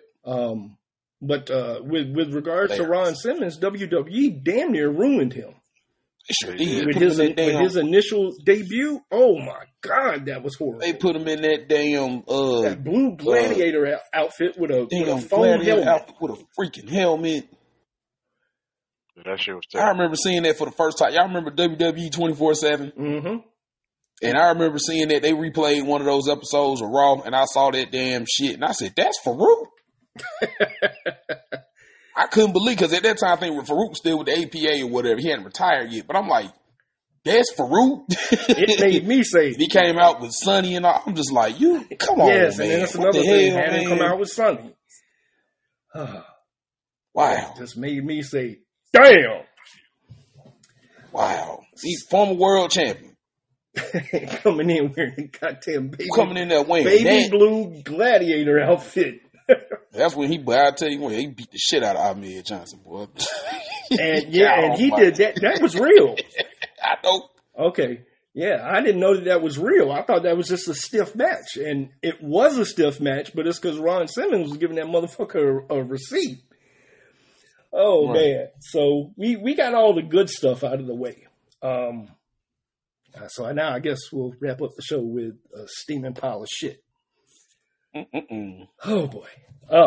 So the 2023 version of AEW Grand Slam took place Wednesday, September the 20th. For the, I guess this will be the second consecutive year. It's the third event, but the second consecutive year, ticket sales were down once again. This year, I didn't check to see before we started recording if there were any official numbers yet. But last I looked, it was approximately 11,000 people. From what I read, they had a lot of walk-up business before the show went on the air. So they did get up to 11,000 approximately. And I think the arena was set up for either 12 or 13,000. So just a couple of thousand short, excuse me, which is much better than what I thought it was going to turn out to be. The way the ticket sales were looking during the week, the ticket sales were looking pathetic. And keep in mind, those tickets have been on sale since June. And I think before the walk-up business they did, I think the tickets sold was at like 7,000, 7,500, something like that. So they did a shit ton of business, walk-up business, before they went on the air. And as Kurt mentioned last night on the pregame, they were doing some of the upper bowl tickets, buy one, get one free. But the dumbasses still had floor seats for over $600.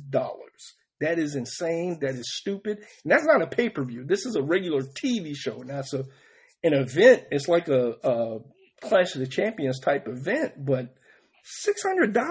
No. Hell no. Especially not for this card. That said, let's begin. First match of the night was Eddie Kingston taking on Claudio Castagnoli for the Ring of Honor World title. The winner was Eddie Kingston. He wins the Ring of Honor World Championship. And Bleacher Report, are y'all ready for this? Bleacher Report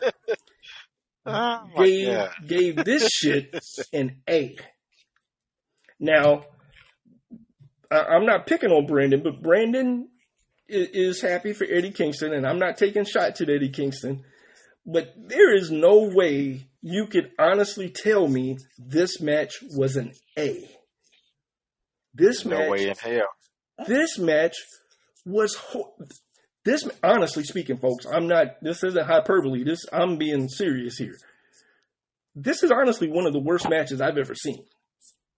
It wasn't because it consisted almost exclusively of chops, of forearms.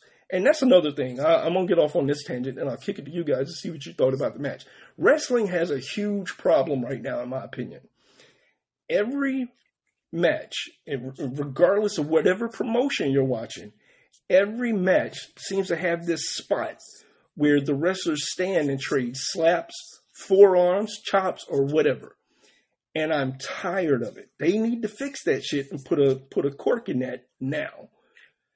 It's not that I mind it, but if the first match does it, then 15 other people after it, they do it every fucking match. This shit is horrible, and I'm tired of seeing it. And this match, I would give this match a straight up F-. Brandon, what did you think about this match between Kingston and Claudio? Wasn't my favorite match, but Eddie Kingston, the world champion. That's the bottom line. Yeah, Couldn't believe it. Congratulations to Eddie Kingston. I mean, good job on becoming the Ring of Honor champion. And look, I know a lot of times we have some very strong opinions about these matches. Or I'll speak for myself. I'll let Kurt and Brandon speak for themselves. I have a lot of strong opinions about some of these matches. And I want to make perfectly clear that I respect each and every one of these people, even the Young Bucks, because they can do shit that I can't do. So I respect them for being able to do what they do. I may not like them, but I respect what they do. But this match was just bad. And I don't mean bad as in good. I mean bad as in bad. Kurt, what about you? What do you have to say about this match? I've seen worse matches, but this was not a good match at all. I would give it a. And I'm tired. I'm with you on this smacking and leg slap shit. It's like all this, like that has replaced the touch of strength they used to do back in the day. Yeah. And it's done way, way too much right now. They need to really cut back on that and stop fucking doing it every damn show. I'm just sick of seeing it. It's just stupid. I agree. Not only is it every show, it's almost every match. Yeah, I'm like that, man. Just stop it. Come do something else. And That's not the move. For the thigh slap shit, I want to point something out to maybe newer school fans that Kurt will feel what I'm saying here when I say it. Jerry Lawler used to throw a punch. Scott Hall was another good one. Jerry Lawler and Scott Hall used to throw punches, and you would hear that, but you would never see where it was coming from. Mm-hmm. You would have to pay very close attention. Now, once you knew where it was coming from, you could see it every time. But they still did it so well, and the action was so crisp and so fast that you may have known where it was coming from, but you didn't see it. Yep. And it was on punches. And what I'm stressing on that is that's flesh to flesh, so it may make that popping sound.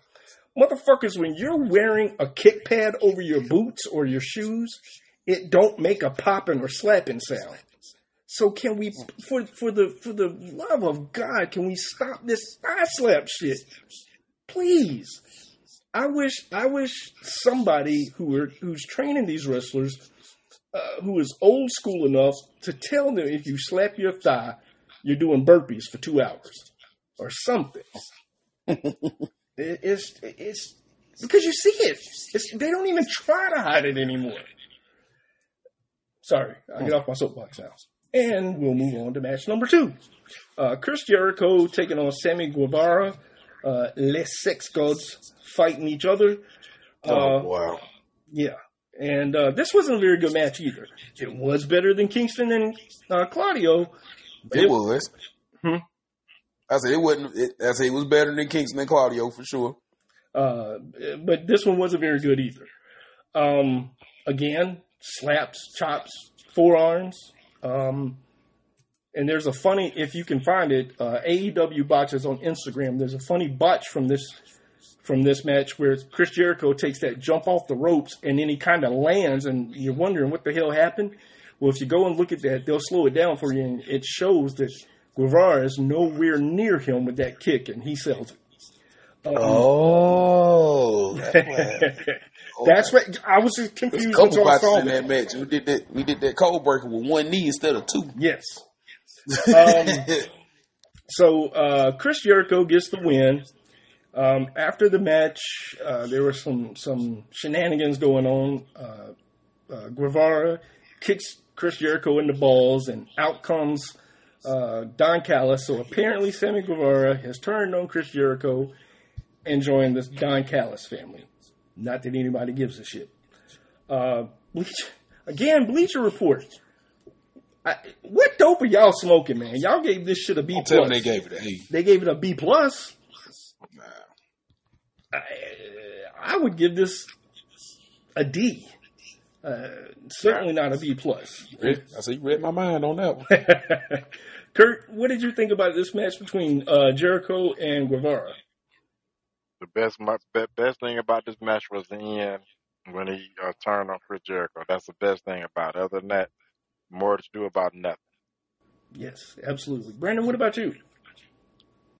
Same. And with the ending, I knew what was coming. I said, first I was sitting there looking at it, and I was just like, he getting ready to do the he basically getting ready to give Jericho a taste of his own medicine because he finna do to Jericho what Jericho did to Shawn Michaels at WrestleMania. He kicked him in the balls. Threw him down. Chris Jericho felt Guevara had on the actual, Jericho had the pants, but Guevara wears the drawers or whatever, so he had the actual design and everything. Yeah.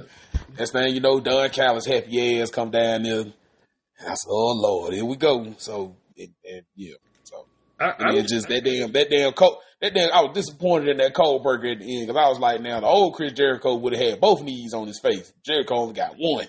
So, but hey, all's well that ends well, right? I'm just shocked with Callis being involved in this that somebody didn't bring out a goddamn screwdriver. Well, he already got punched in the butt. He already got punched in the nuts. I don't think you need a screwdriver for that.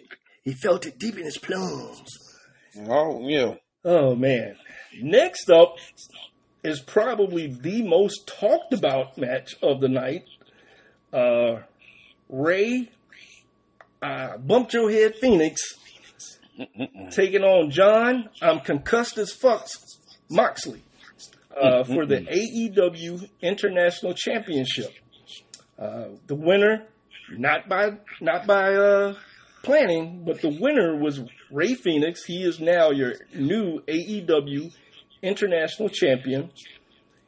And before I get to, I'm going to save the Bleacher Report grade for last because this is probably even more egregious than the Kingston Claudio grade, in my opinion. But this match was a clusterfuck of errors. We were all texting back and forth with one another. You guys had seen what happened. I had to go back and watch it because I got up to do some things. And we were all speculating kind of what happened. And we thought at first that, or at least Kurt and I did, thought the referee just completely fucked the whole thing up. Now, the referee did mess up, but he wasn't the cause of the fuck up initially. Reports now, and shout out to Adam. Adam has been on the show before, and he pointed out that when Phoenix jumped off the ramp to hit Moxley, that the way Moxley acted, it looked like he got a concussion then. And I've read some reports between now and, or then and now, where that seems to be the case. But if you watch that, you can see Ray Phoenix kind of crawl over to John Moxley. And at first, I was like dumping on the damn cameraman for catching this on camera. But you can see Ray Phoenix put like two of his fingers in John Moxley's hand for Moxley to give him the squeeze. And I couldn't tell whether he did or didn't. Adam said that he saw that he didn't, which was part of the problem. They should have stopped the match then. But even then, if you'll pay attention to when Moxley was rolling back in the ring, it looked really awkward. But I thought that was just Moxley, being weird. So then Ray Phoenix goes to hit his finisher. And I don't think his head hit on that first, and it may have. But that's where the ref fucked up. They go in for the count, and you can see Moxley looking at the referee. And as we talked about last night, as Adam and I talked about the other night as well, referees are taught to count to 3. It's on that guy that's being pinned to kick out. And if you don't kick out, that's on you. So the ref goes 1, 2, and starts to go down for 3 and stops. I guess he was anticipating Moxley kicking out. But he didn't. You can see him put his hand down like he's checking to see if his hand is down on the mat. And I don't know if him and Phoenix said something to each other, but Ray Phoenix just picks his ass up and gives him another finisher and pins him 1, 2, 3. He's the champion. Coming into that match, or coming out of that match also, Adam, I'm thinking of the wrong match. Sorry, y'all. I'm getting way ahead of myself. But they did say that Moxley was able to get up and walk out of the ring on his own. And I think that he refused medical care. If what I read correctly, and I could be wrong on that. I would certainly think that Tony would be smart enough to have him go through concussion protocol. But this is AEW. So let's talk about this shit. Brandon, what did you see in this whole thing? I mean, give me your take on it. All right, so I was watching it. I think me and Kurt was watching it like live or whatever, and what I noticed, I didn't realize that he had been concussed or whatever, or it looked like he was, concussed. I thought he was just wrestling a regular John Moxley match because he's weird, just like you said. So when the ref like screwed up, and I saw the move, and it looked like he got dropped on his head the first time. And so when the ref just stopped counting, I'm like, why did he stop counting? He should have just nailed the 3 or whatever. And then I just kind of found it awkward that okay, you will go up and do the same move again and drop him on his head again. And then come to find out, like, he's concussed. When he was out on the mat, I was like, something is not right. And even when the referee was counting and he stopped, I was like, something is not right. Because, you know what I'm saying? So, I mean, I understand, hey, man, things happen. But my main thing was, I thought as a referees were taught to, if that person, no matter what the finish is supposed to be, if that person is shoulders are on the mat, just count to 3 and get it over with, because you want to make it look as legitimate as possible. Yes.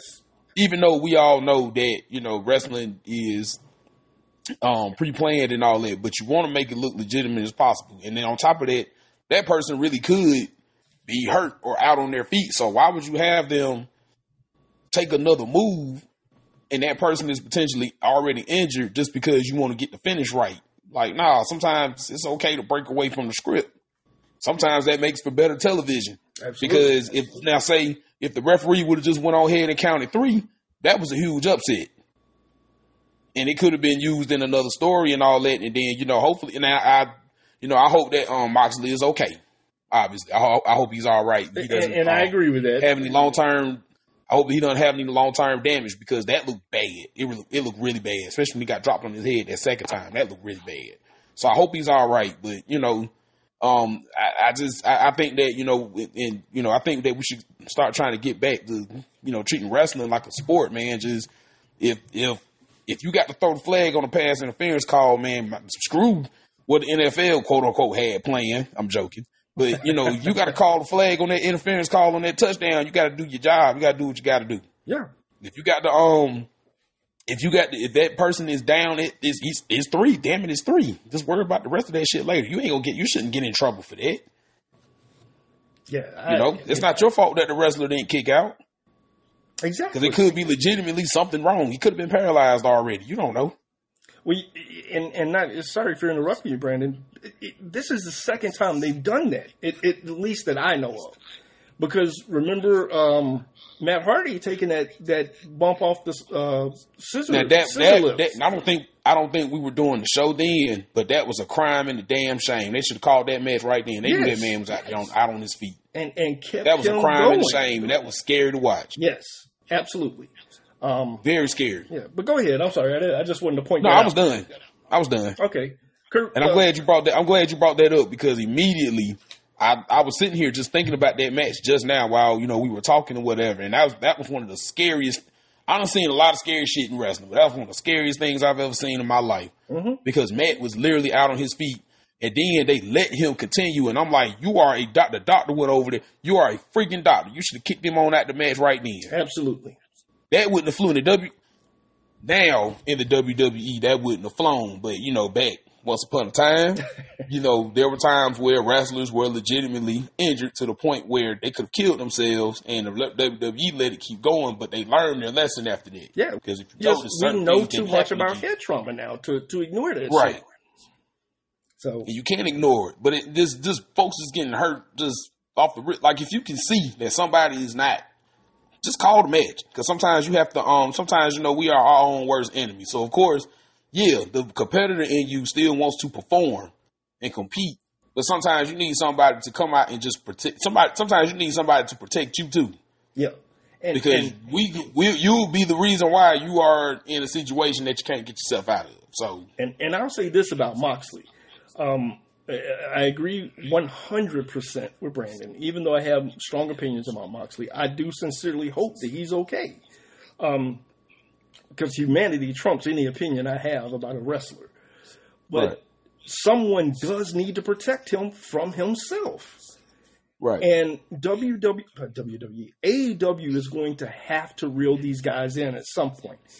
Ray Phoenix has broke a leg. Dante Martin has broke a leg.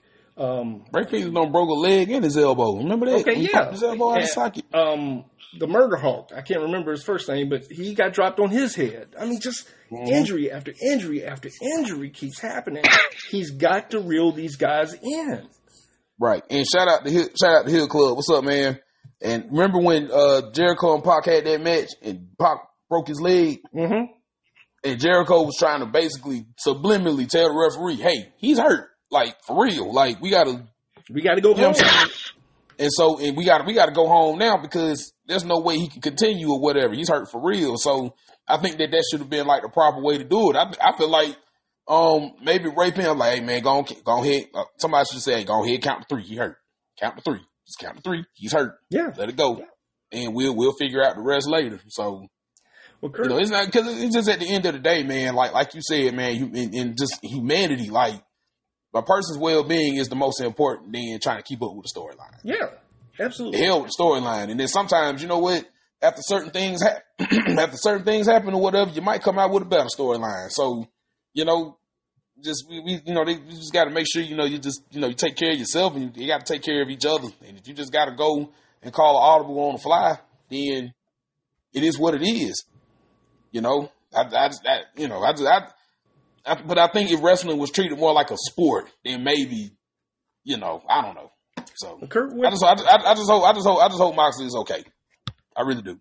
Same. Kurt, what did you think about this match and everything that we just said? The match was okay, but I think the ref fucked up. So hopefully Moxley is okay. He should have just counted 3, but the ref fucked up bad on that. And Phoenix, and I think he should have knew he was hurt. And it dropped on his head again. I'm like, what the fuck you doing? He could have did something else. Yeah. He could have did something different. Why would you do the same move again and drop him on his head again? He could have did something else. That made no sense at all because the whole shit was weird. Like, why would you do that again? I'd have cussed him. He got backstage. I'd have cussed him out. And then, like I said, I didn't think he hit his head on the first one. He definitely hit his head on the second one. Yeah. Yeah. But I said I was going to save the Bleacher Report grade for this match until we were done talking about it. And I definitely think this is more egregious because of everything that happened. Bleacher Report gave this a B. Mm-mm. Now, the Kingston and Claudio match was bad, and I gave it an F-. This match doesn't even deserve a grade because of all the fuck-ups that happened and the fact that Moxley should not have been allowed to continue in that match. So, yeah, man, I don't know. Again, I don't know what weed Bleacher Report is smoking, but it's some good shit. I think they on the payroll. It could be. They got to be on the payroll. And then, you know what? It also depends on who it is that's working for Bleacher Report, too, because some of them, they are biased. So yeah, absolutely. Very biased. Match 4 was Toni Storm taking on Saraya for the AEW Women's Championship. Saraya wins this one, and the finisher, I actually thought she messed up badly. But I went back and watched it, and it happened, I guess, the way it was supposed to. But this was not a good match in any shape, form, or fashion. Bleacher Report gives this a C+. I would give this a D as well. Kurt, what did you think about this match between Storm and Saraya? I would give it an F. The whole women's division, they need a lot of help. They need help bad. They need some vets. They need some real vets. That's what they need, like some real. And I'm not saying, Saraya and Toni Storm are obviously vets. I just don't think that they have chemistry. Yeah, they need like some vets that have been on the big stage and been in some big matches. There's no creativity, no storylines going on. There's no direction, no vision on what they doing. You know what? No, they need to call Fit Finley. They need to call some damn body. They need to call Fit Finley. Fit Finley pretty much the reason why the women in the WWE, that division, ended up becoming one of the best divisions. He's part of the reason. He's part of the reason for that. Well, that and this is going to sound so shitty of me to say, that and the fact that the women in WWE actually have talent. Yeah. It ain't shit if you were to say it is what it is. You got talent or you don't. Oh man, they do have talent, and they train them. The ones that's coming through, they train them well, very well. Yes. Brandon, did you got anything to add to the Toni Storm and Saraya match, or? No, that was. I didn't mean to jump in. No, so you're quick. fine. You're fine. That was all I had. You wanted to add anything else to it? No, that was all I had to say. I just don't think Saraya and Toni Storm have chemistry. That's all. No. But I am kind of enjoying Toni Storm's new gimmick, though. I think it's kind of. I'll say this. I know she obviously had to get a doctor's release to be able to be in the ring, but I'm still curious how much Saraya can do in the ring given the nature of her injury. Right, because you could tell she's not wrestling the same anymore. At all. like she's she's not slow wrestling. and She's way better than that. Yeah. So she's way better than that. Yeah, They could have had a better match than that. She's way better than that. Absolutely. I think that if she could have like maybe remember how when Stone Cold got dropped on his head, he had to change the whole way he wrestled. Yeah. The entire way. And I think that she's still trying to do the same thing that she was doing before, but she can't do it at a high level because she got to protect her neck. So I think she's going to have to come up with a new style or something in order to protect herself and then at least put on at least some halfway decent matches or whatever. Because I haven't seen not one good match since she's been back. She hasn't done jack shit in AEW. It is what it is, but she hadn't done jack shit. And it's not a knock on her as a wrestler at all. I think she's one of one of the she's, I don't want to use the word pioneer, but I think that she helped put women's wrestling back on the map. But I just, the way that she's like kind of going out now, I'm just like, dang, it's not the same. It's not like the page Kurt said, WWE we came to love. So there's no storylines, there's no direction. It's just matches for the sake of matches. Right. So up next is the main event, the only match on this card that I was actually looking forward to. Saw Samoa Joe taking on MJF for the AEW World Championship. Winner was AGF. I don't even know what the fuck I was trying to say right there. The winner was MJF through some fuckery. Bleacher Report gave this match an A. I would give this match at best a C. And I really hate saying that because I was looking forward to this match. And in my personal opinion, I think this match in and of itself was okay until they got to the finish. I understand that MJF is still playing that kind of, I'm a babyface, but I'm also a heel. What does he call himself? A douchebag or dirtbag or whatever it is. The douchebag that you love. All that. So I realize that that's his thing, right?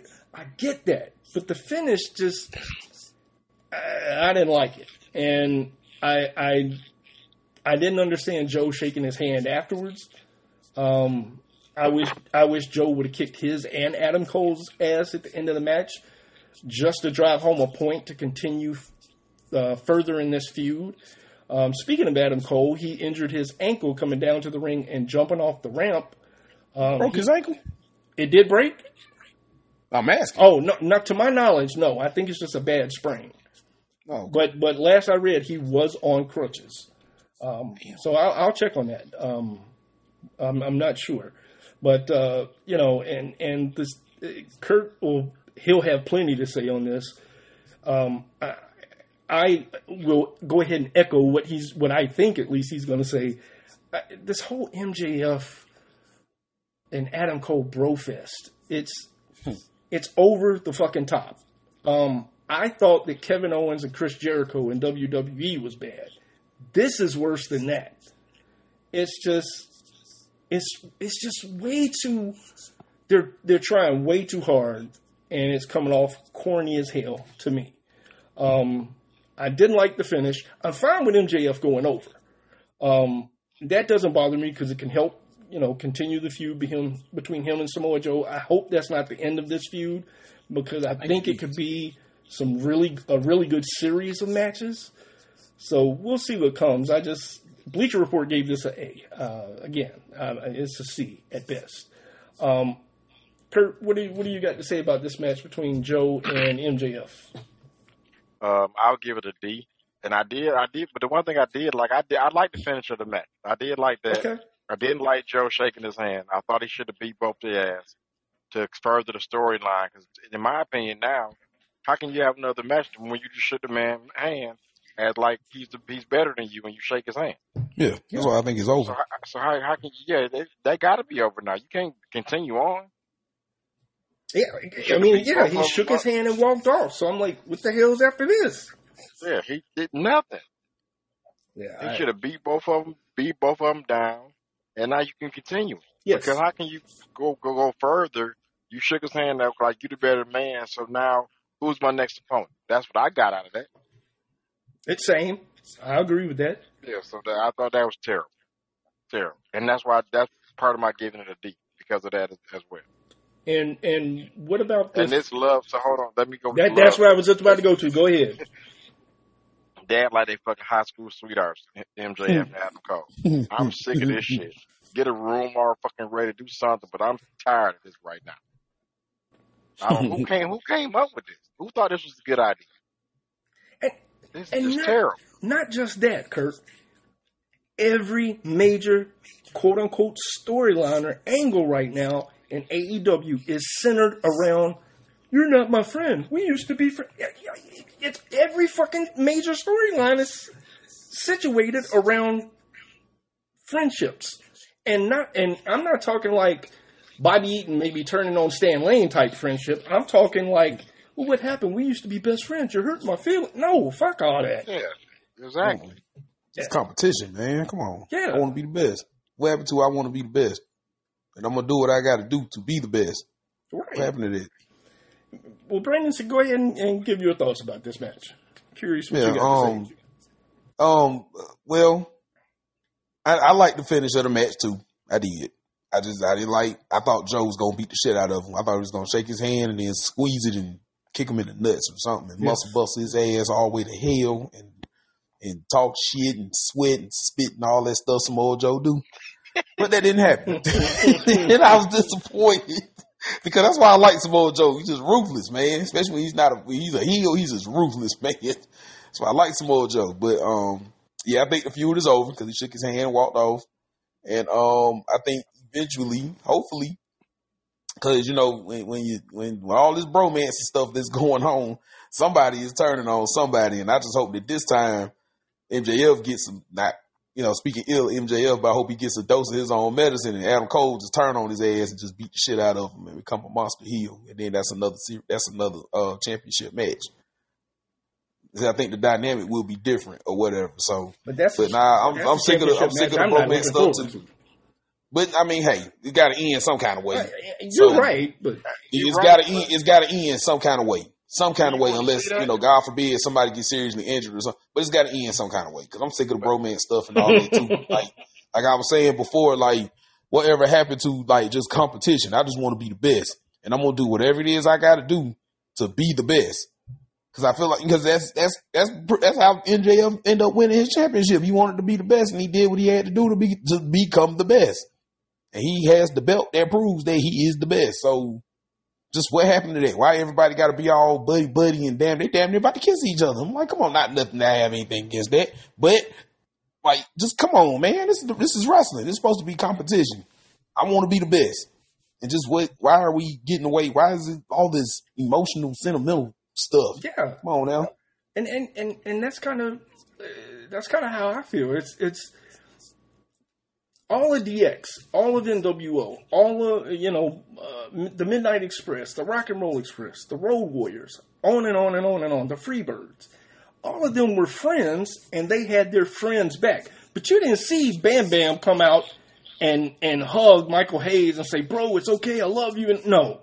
He might have hugged him to get heat, but he didn't hug him and baby him and coddle him. You're my best friend. No. They came out and they handled business together. That's what they did. And you knew that they had a mutual respect for each other. Exactly. Each other. And that's they watched each other's back. And that's what I don't like about this. You're taking it, you've stripped all of that shit away, and you're giving me soap opera shit. Right. Yeah. But you know what? I think, not to cut you off, but I think that like we were talking about football earlier, I think that it's like that in sports now as a whole. Because I'm like, where are all? Remember back in the day, they were just it was the super rivalries. Like, when you knew when the Cowboys and the Eagles were playing each other, it was going to be a bloodbath. Yes. You know what I'm saying? And now, now I ain't got no problem with, the guys being friends and stuff, like off the field and all that. But I'm like, at the end of the day, what happened to the spirit of competition? You know what I'm saying? Mm-hmm. Because if your team was a rival or whatever, y'all legitimately hated each other. But then, once y'all retired or whatever, it probably been all good. But it's still, some of the old timers, still, it's still Pittsburgh Steelers that still hate the Oakland Raiders. Yes. You know what I'm saying? And it's like, I'm just like, whatever happened to that? Why everything got to be so? And I'm not trying to say society is soft, but why is everything has to be so like that? It's got to be a balance somewhere. You get what I'm saying? Yeah. You bring up football, and I'll go old school. NBA too. Yeah, okay. Even better example. I'll go old school. This is like Michael Jordan and Scottie Pippen on the court together trying to win a championship. And instead of Jordan getting in somebody's ass like he did and like he was known for, Yeah. he walks up to him, puts his arm around him. It's okay, buddy. We're going to get this. Come on, man. Come on. Let's go with this. No. He didn't do that. It's you. I don't know. I think sometimes I come off as the old guy in the room, and I'm okay with that. But it's just they're way overdoing this with MJF and Adam Cole, and I completely believe that that's the direction that Adam Cole and MJF want to take this in. I think Tony's giving them free reign to do this, but somebody needs to reel that shit in. Yeah, because I ain't gonna lie. At first, I thought it was funny, especially when MJF was. I thought it was funny, but now I'm like, okay, this has been going on for 6 months now. Right. It's time to wrap this shit up. That's okay? like if somebody need to turn on somebody. They should have did it before that London show. That would have been the perfect time. Yeah, somebody need to turn on somebody, and then y'all go ahead and have your match, blow it off. Y'all go get off TV for a couple weeks or whatever, however long, and then let's start something else new. Yeah, you saying it's funny at first. That's to put this in a perspective of us three. Me, you, and Kurt going out. We're having a good time watching. We go to Hooters to watch a game or a fight or something. And I make a joke, and we all laugh like hell at that joke. Well, I got that real big laugh out of that joke. I'm going to keep saying that joke, trying to get that same laugh. And the first couple of times, you and Kurt, y'all laugh at it because you remembered it at that time. And then about the sixth time I say that joke, you're going to look at me and tell me to shut the fuck up. Just took the words right out of my mouth. So that's exactly what I would have said. I'd be like, hey, man, all right, shut up now. We done heard it the first 15 times, man. Come on with something else. Yeah, and that's kind of what they're driving this, because even though I didn't like it off the rip, I'll give you that it could have been comical from the very beginning. But by now, they're beating this horse to fucking death. And it's one thing to do it you know how every time you get together with your friends or you go to family reunion or something, y'all go back, everybody get together, everybody tell the same stories over and over and over again. Mm-hmm. But see, there's space between it. You know what I'm saying? Then on top of that, you know that there are certain people that can tell the story right or tell it in a way that's going to make everybody laugh. Sometimes you done heard, even though you done heard this story, it's a story in my family. I done heard we have heard 1,000,000 times, but every time my brother tells that story, it gets funnier and funnier. And so it's like, okay, we seeing this 2 and 3 times a week, and it's been 6 months straight of this. Something gonna have to shake. Because now, say, if y'all came back together maybe once a year and once every couple of years and did this and y'all tag team or whatever, all right, fine, cool.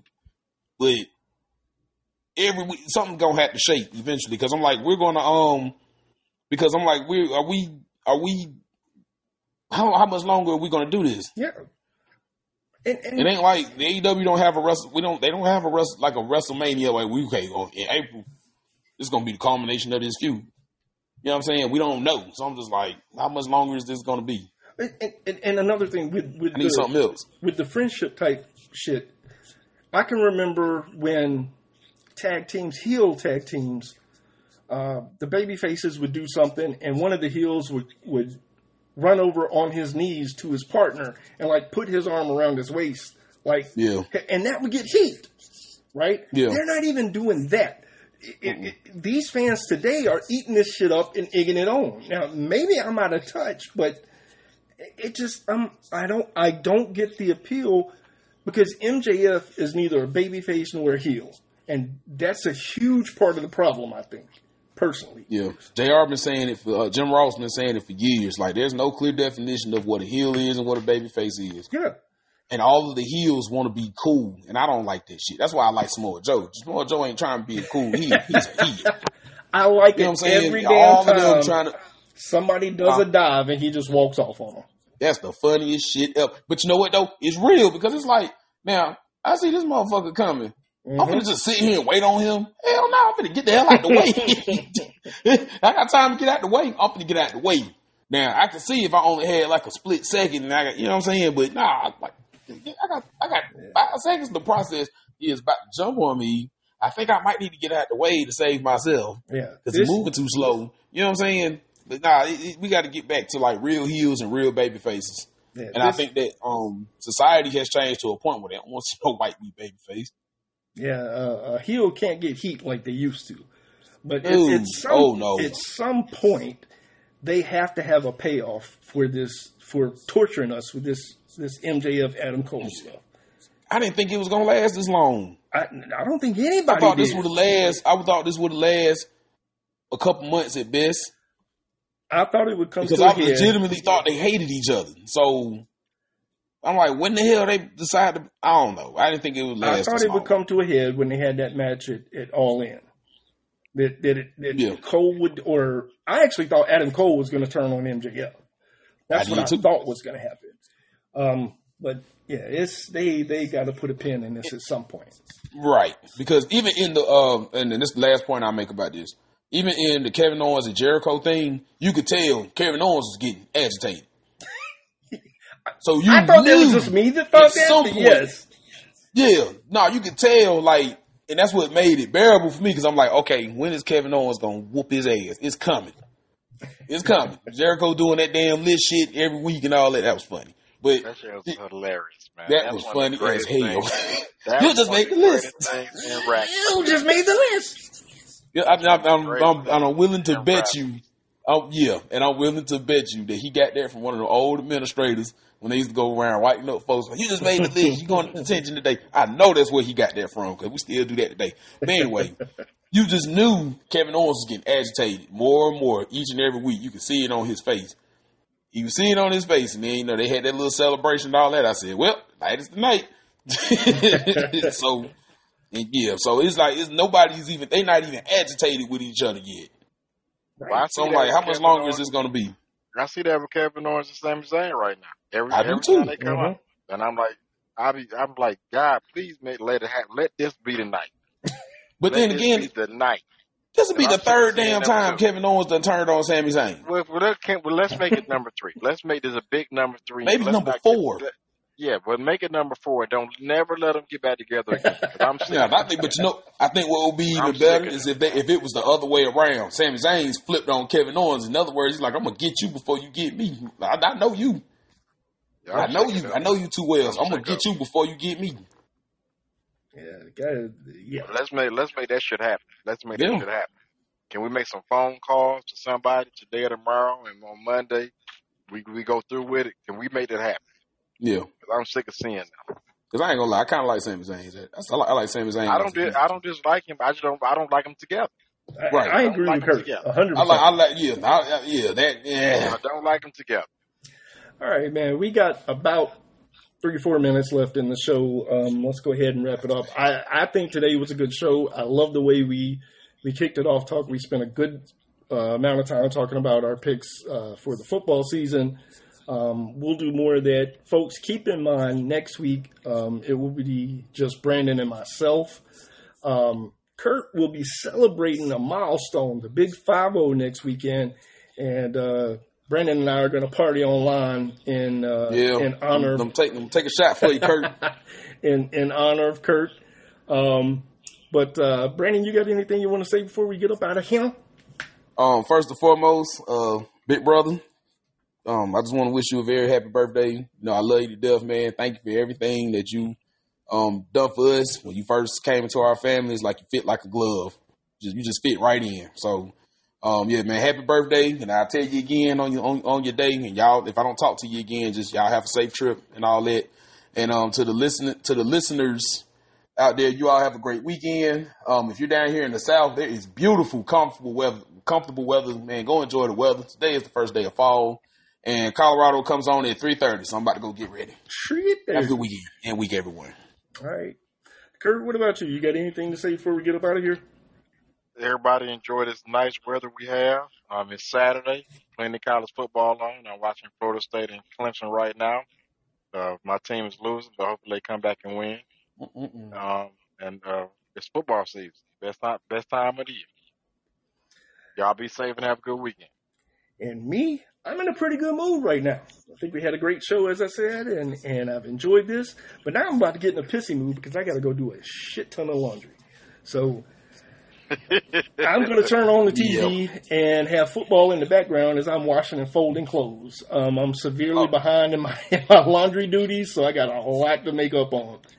Yeah. And one last thing, so since Hill Club want to call me out, the only reason why I'm 0-2 is because Minka Fitzpatrick rolled over Nick Chubb's knee last week. That's the only reason why I'm 0-2. Because that was a good 30 points right there. And I would have won. But anyway, I digress. You got plenty of time left to make I'm not worried. I've been 0-2 before in the league and they came all the way back. So I ain't worried. All right, folks. Before we get cut off on here like we did once upon a time, Kurt, go ahead and send us out of here, man.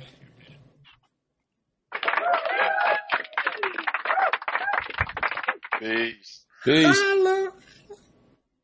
Don't do that again, Ron.